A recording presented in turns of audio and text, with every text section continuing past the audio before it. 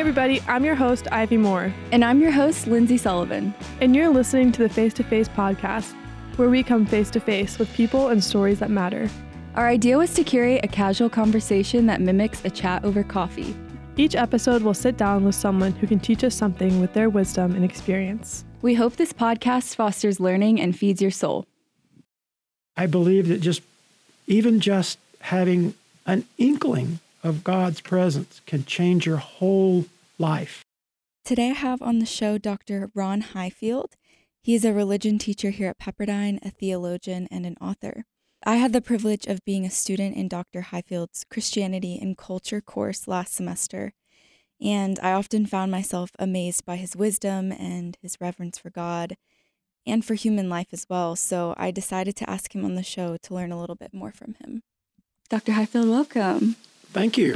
Thank you for coming on the show today. Thank you, Lindsay. If you could just introduce yourself to the audience, say anything you'd like them to know. Okay, well, my name is Ron Highfield. I was born a long time ago in the Deep South, and I grew up on a farm. My father was a farmer, my mother was a math teacher, and both of those have had a big influence on my life. And I kept moving west. Moved to Arkansas and then Texas. And 31 years ago, I came to teach at Pepperdine University. And how have you liked it since? Oh, I wouldn't go anywhere else. I love it. I'm going to stay here until I decide that I'm through teaching. What courses do you teach here? I teach general studies, the Christianity and Culture course, and I teach upper division theology, a course in Christian faith, and then a course in two courses in theology. Those are my main four courses. Yeah. Do you have a preference as to which course you like to teach more? Well, I love teaching the general studies. I wouldn't say that I love it more. It's just that they're different. The upper division are majors, and I can presume certain things about them. And I love theology, and I love teaching it. But I love the general studies. I love teaching that age, and I love teaching them from sort of 0 to 100, Could you kind of describe the outline of the course and kind of your intentions behind it? Well, my theme is finding God in a secular culture. In the Western world, or even in big cities throughout the world, culture is pretty secular. And especially we in Southern California, there's nothing in our culture, or there is very little, that would just remind you that there's a God, or that we have any religious duties, or that we should even think of God. And I want to help people realize where this culture came from, and it wasn't always this way, and then give people an opportunity to examine themselves and think through it and decide if they want to live a secular life or not. Because I want people at least to be able to decide, and what I want to do is show that in our humanity, there are certain questions that won't go away. Where did I come from? Who am I? What holds everything together? What's the meaning of things? What should I do with my life? So those questions are buried in our humanity, and we really can't get away from them, no matter how much we hide. Yeah. What would you say is the answer to all of those questions? Well, one of my strategies in my Christianity and Culture course is to help evoke in each student the question that they need to ask. I believe I know the answer is God, the creator of all things, the one who is the source of all things and the meaning of all things. And it's our human lot to search for God. And I want to help students.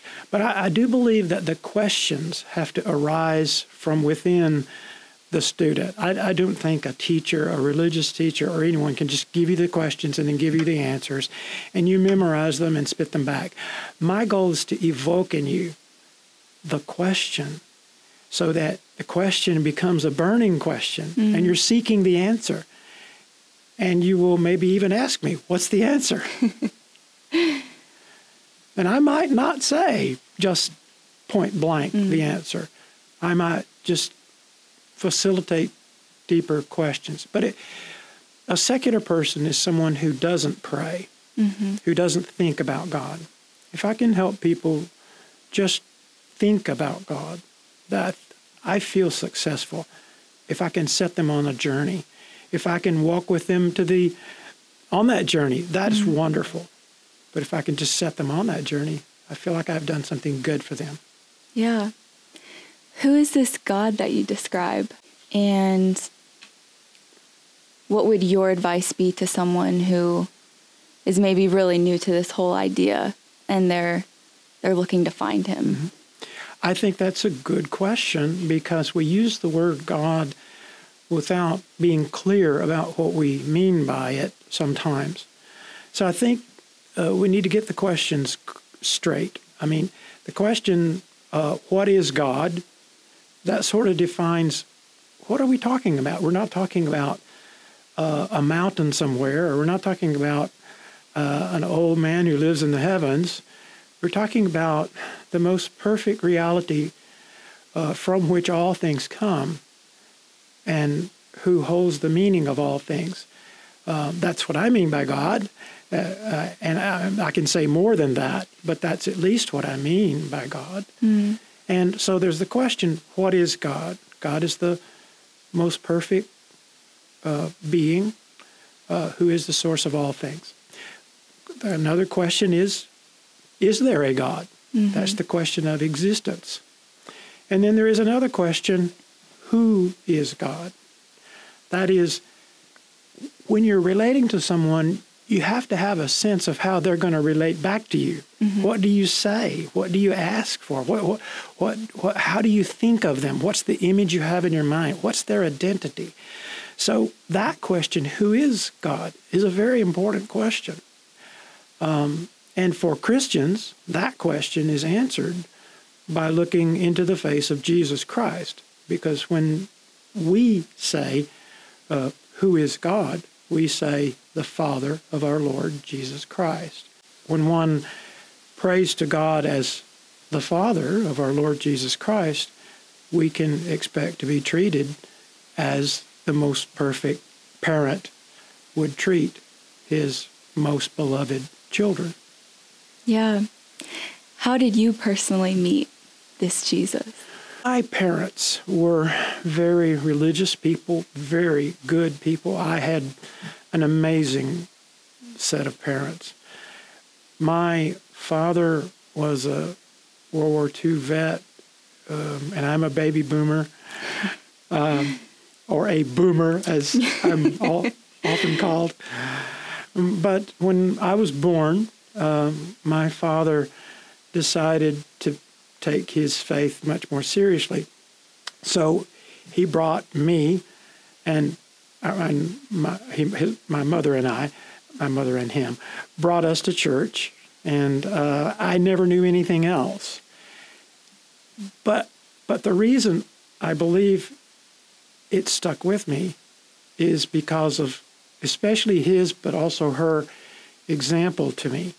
Because living on a farm, I saw my father day in and day out working, relating to other people, and I had absolutely no doubt that his faith went from the top of his head to the bottom of his toes.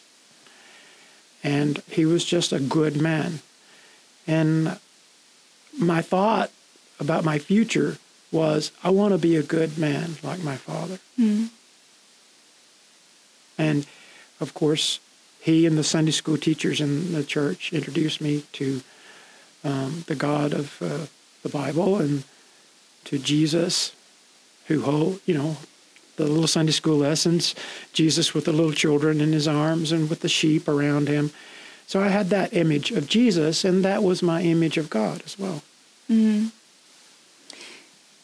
How do you personally relate to God, and maybe like describe your process? Do you find him most in Scripture, or do you have a certain process that you connect with him the most? Well, of course, I know the Bible very well, and I know the story very well, and I know all of the writings of the New Testament and Old Testament very well. And they are in my heart and in my mind. But when you ask me, how do I relate to God? It's like, it's not something I do periodically. It's something that's completely encompasses my life. Mm. I never am not doing that. I don't want to forget, because for me, God is, and this is, I think, the way to think about God. God is everywhere. God is always present to me. God is always taking care of his world. He's always, he's the meaning and the love that holds the world together. Every time I relate to another person, every time I think about myself, every time I look at nature, I just feel I am, in him I live and move and have my being. Mm.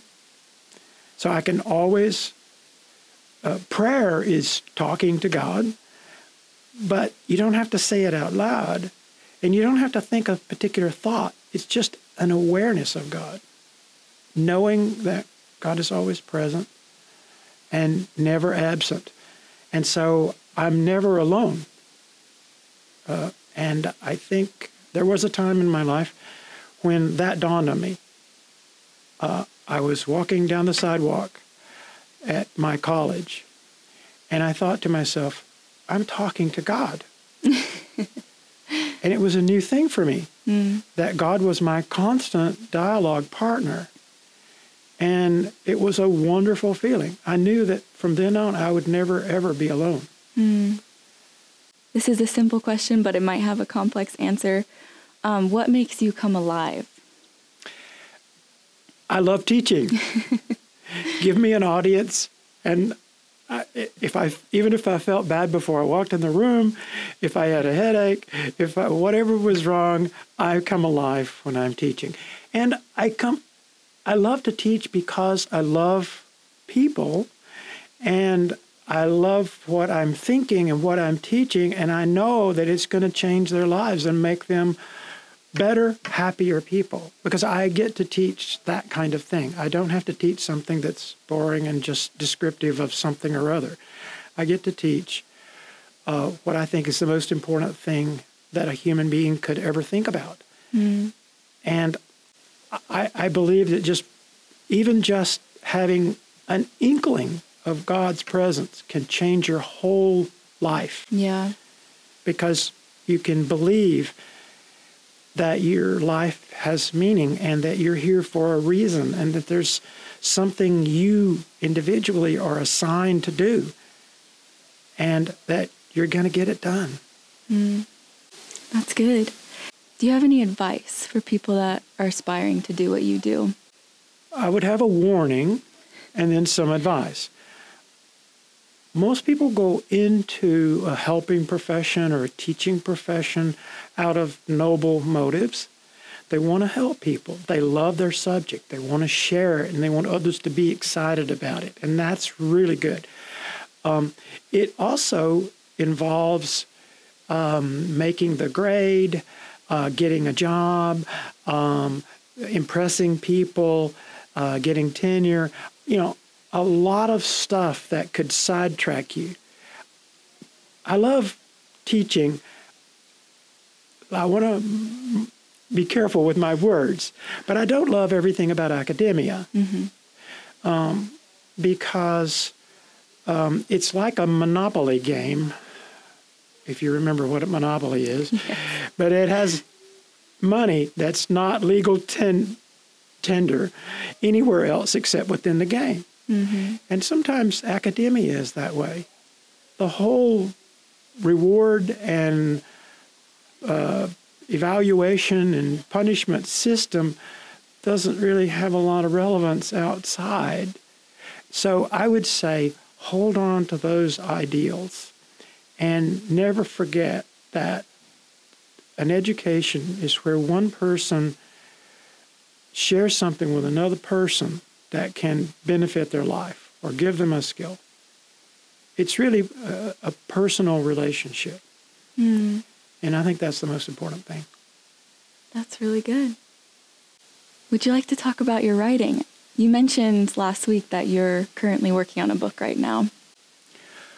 Well, let me give you a little background. Okay. After my, I would say, religious awakening, when God became real to me and important, I realized I had things I wanted to say. I think all good writing comes from, like all good poetry, it comes from a burning desire to say something. And after I realized I had something to say and wanted to say it, I learned how to write. And so I have written 8 books, and I'm working on the 9th one. And they're all in theology. I've written, I'm a systematic theologian. That's what they call people like me. And that means we write about the big issues in Christian faith, like who is God? So I wrote a book about God, and I wrote a book about creation and providence. And then I wrote a book about God and human freedom, because I think a lot of people think that God is somehow or another a competitor of our humanity and our dignity. And I made the argument in this book that, no, it's quite the opposite. God is not a competitor. God is the very ground of our hope for having the kind of dignity that we want. And I've written books of essays, and I wrote a book about whether or not Christianity is true. It's basically just takes you from, is there anything spiritual in the world, right on up to, is Jesus Christ the Savior? So I lead the reader logically right through all the steps that one would need to take. And in that book, I say that all I'm asking for is a reasonable faith and a responsible decision. Because I don't think you can ask people today or try to prove something beyond a shadow of a doubt. I think you can only ask for a reasonable faith and a responsible decision. The book I'm working on now, and I'm basically finished with it, is it's about Jesus the Savior. What does that mean? Because I think a lot of people, both who are inside and outside of Christian faith and churches, are not very clear about that. And I've thought about it many years of my life, and I've taken 5 years to write this book.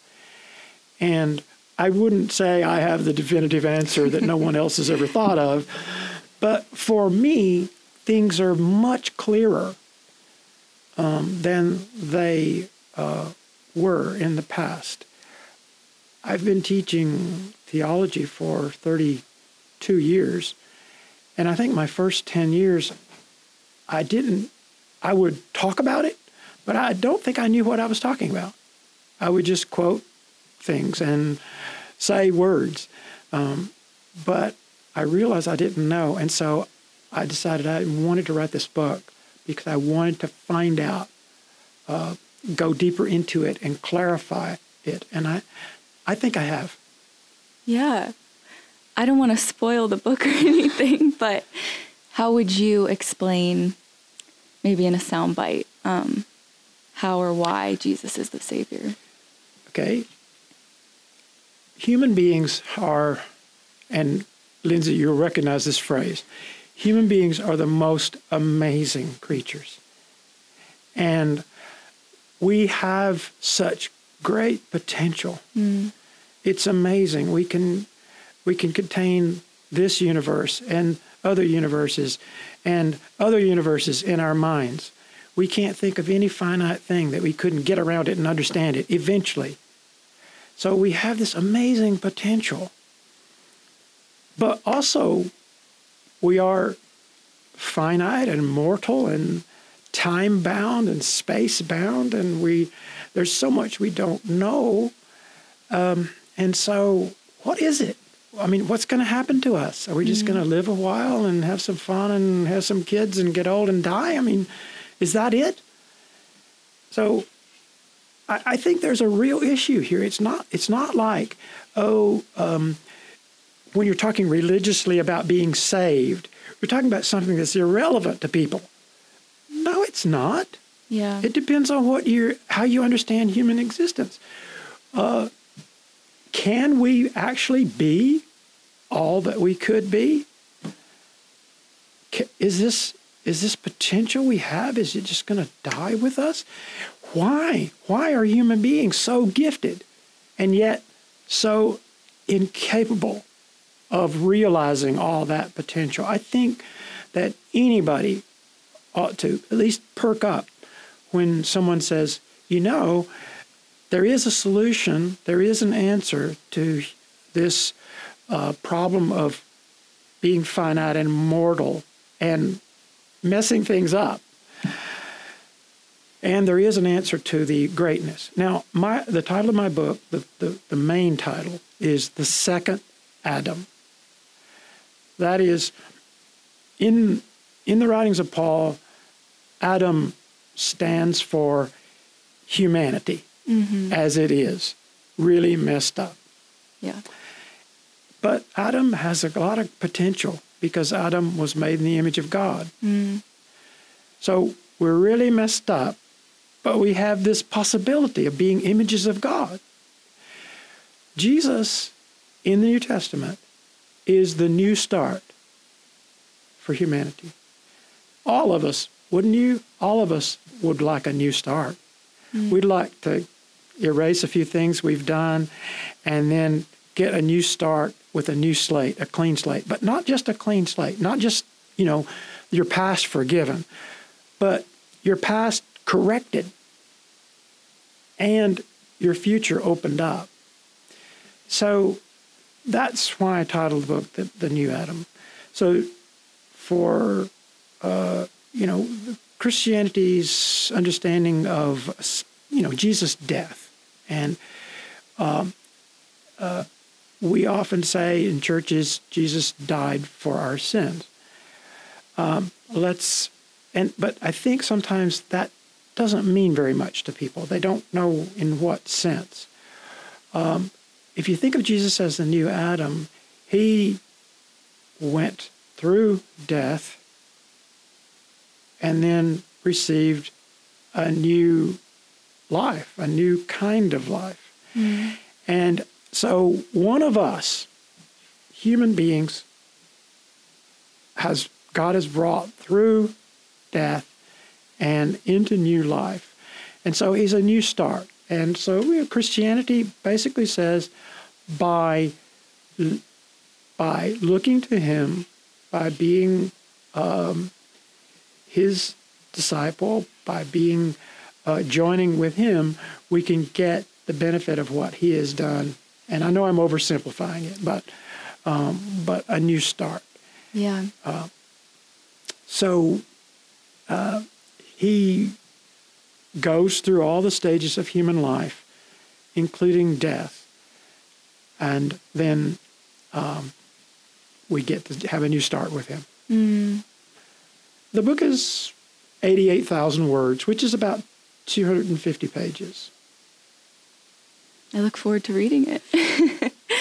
I think that raises an important question because I've encountered people, and myself included, before coming to the faith. I think some people think themselves away from belief because they almost rationalize people who believe in God as kind of a coping mechanism because life is so hard and we don't really know what we're doing. So how would you explain that? I've heard that, and I understand that. Okay, well, I would want to have a long conversation with that person. Yes. A soundbite probably won't do it justice. But, okay, first of all, yes, if one were perfectly happy like a cow out in the field and had no thought of any problem you had, no thought of what's going to happen to me in the future, then, of course, thinking about God would be irrelevant because it doesn't solve any problems. Mm-hmm. But we really, really do have problems. Yeah. We really, really do need to cope. Now, so just because faith in God as our Father, just because it helps us doesn't mean it's false. Mm-hmm. Just doesn't mean it's like invented in order to help us. I think that sort of presupposes that, well, the worst case scenario is probably true. That is, you're born, you live a while, and then you die, and just suck it up and face it, mm-hmm. and sort of like believe that you're one of the few people who have the courage to face this hard reality of life. Well, that doesn't sound any more plausible than the coping strategy. Right. To me. What matters is there any basis for belief? Any rational basis? Any factual basis? So, I mean, I think it's a kind of an irrelevant objection. It's sort of like you think that because of some irrational reason. Yeah. Well, maybe I do, maybe I don't. But what is the rational basis of what I'm arguing here? Mm. I think there's plenty of rational basis to believe in God, and plenty of rational basis to believe that Jesus is who Christianity says he is. If I didn't believe it was true, I wouldn't believe it at all. Yeah. Thank you. I want to go back really quick to something that you mentioned earlier. You talked about your kind of religious awakening. Mm-hmm. Was that separate from kind of your experience in the church and the way you were raised? It wasn't separate. Okay. But I can only speak about my development, but I believe it applies to others. When you're a child, you believe what you're told, and you're not really exposed to alternatives and challenges so much. Well, I mean, a real small child. You may, by the time you get to middle school, I don't know. But, and you sort of believe it, but it hasn't been tested yet. Yeah. And one of the thoughts I had there on that sidewalk was, when I thought, I'm talking to God. My second thought was, and I'm not in church. And nobody's watching me. Nobody knows this. So it was one of the first times I realized this is coming from within me. This is me. This is my choice. This is my faith. So I think there's a transition. And it's one reason I love teaching college-age students is because they're, about in that transition where either they're going to make their childhood faith their own, or they're just going to see it's not relevant to them, and they get involved in other things. So I would like to help people make that transition, and that's why I'm very careful not to continue the child approach. Mm. Here's what's true. Here's what we say. Here's what you do. And so just believe it, because it doesn't work after you get to be of a mature age. You've got to see things for yourself. And I believe I'm a patient person when it comes to that. I think I want to, as I said earlier, I want to evoke in people and I want to give them the opportunity to think it, to ask the questions themselves, to feel the power of those questions. But it has to arise from within them. Mm. What would you say to someone who those questions kind of have come up, they've surfaced, and they've decided, okay, I want to go after this God thing, but maybe they have no They have no one to look to. They don't know what that looks like. What would you tell them? What does the pursuit of God look like? You first pray. I had a student a long time ago who asked me a similar question. What should I do now that I believe there's a God? And I said, pray. And he said, I don't know how to pray. And I said, you're talking to me, aren't you? Just talk to God. And ask God to show you the way. Talk to others that you believe are deeper into this and have something real. And share with them and learn from them. Worship with them. Pray with them. The Bible is a complicated book, but start learning how to read it. Jesus, for Christians, is the face of God. If you want to know God, you look at the face of Jesus. And, of course, his face doesn't mean a physical thing. It means his character, right? What he has done, how he has treated people, how he thinks about things. There are some things you can only know by feeling them and by doing them. When you, in our class, I quoted the Brothers Karamazov, one of the characters in that book, said that if you will see God in all things, and if you will love every leaf, love every sunset, love every person, that you will eventually feel an all-embracing love. That will be your affect, your feeling toward the whole world of nature and people. That, to me, is about as close as we can get to experiencing God. Because for my faith, that is who God is.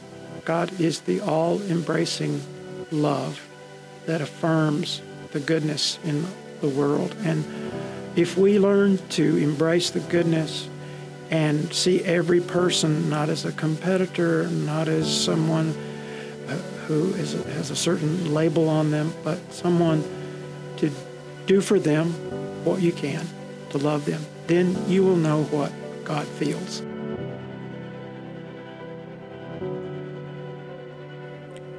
We'd like to thank Sydney Griffith for designing and creating our cover art, Kaylin Mendez for producing this episode, and PGM for supporting this platform. I'm Lindsay Sullivan. And I'm Ivy Moore. Thank you for listening. Join us next time for another episode of the Face to Face podcast.